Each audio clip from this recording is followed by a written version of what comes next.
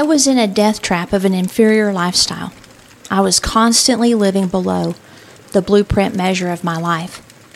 I was part of a common pattern being swept along with a powerful, invisible force, a spirit energy that adopted me as a child of unbelief and convinced me to believe unbelief's dictates.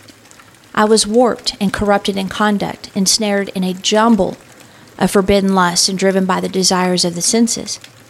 I was engaged in a life ruled by mind games, and yet God's extravagant love would not allow him to be distracted from rescuing me. He continued to love me with the exact same intensity as now.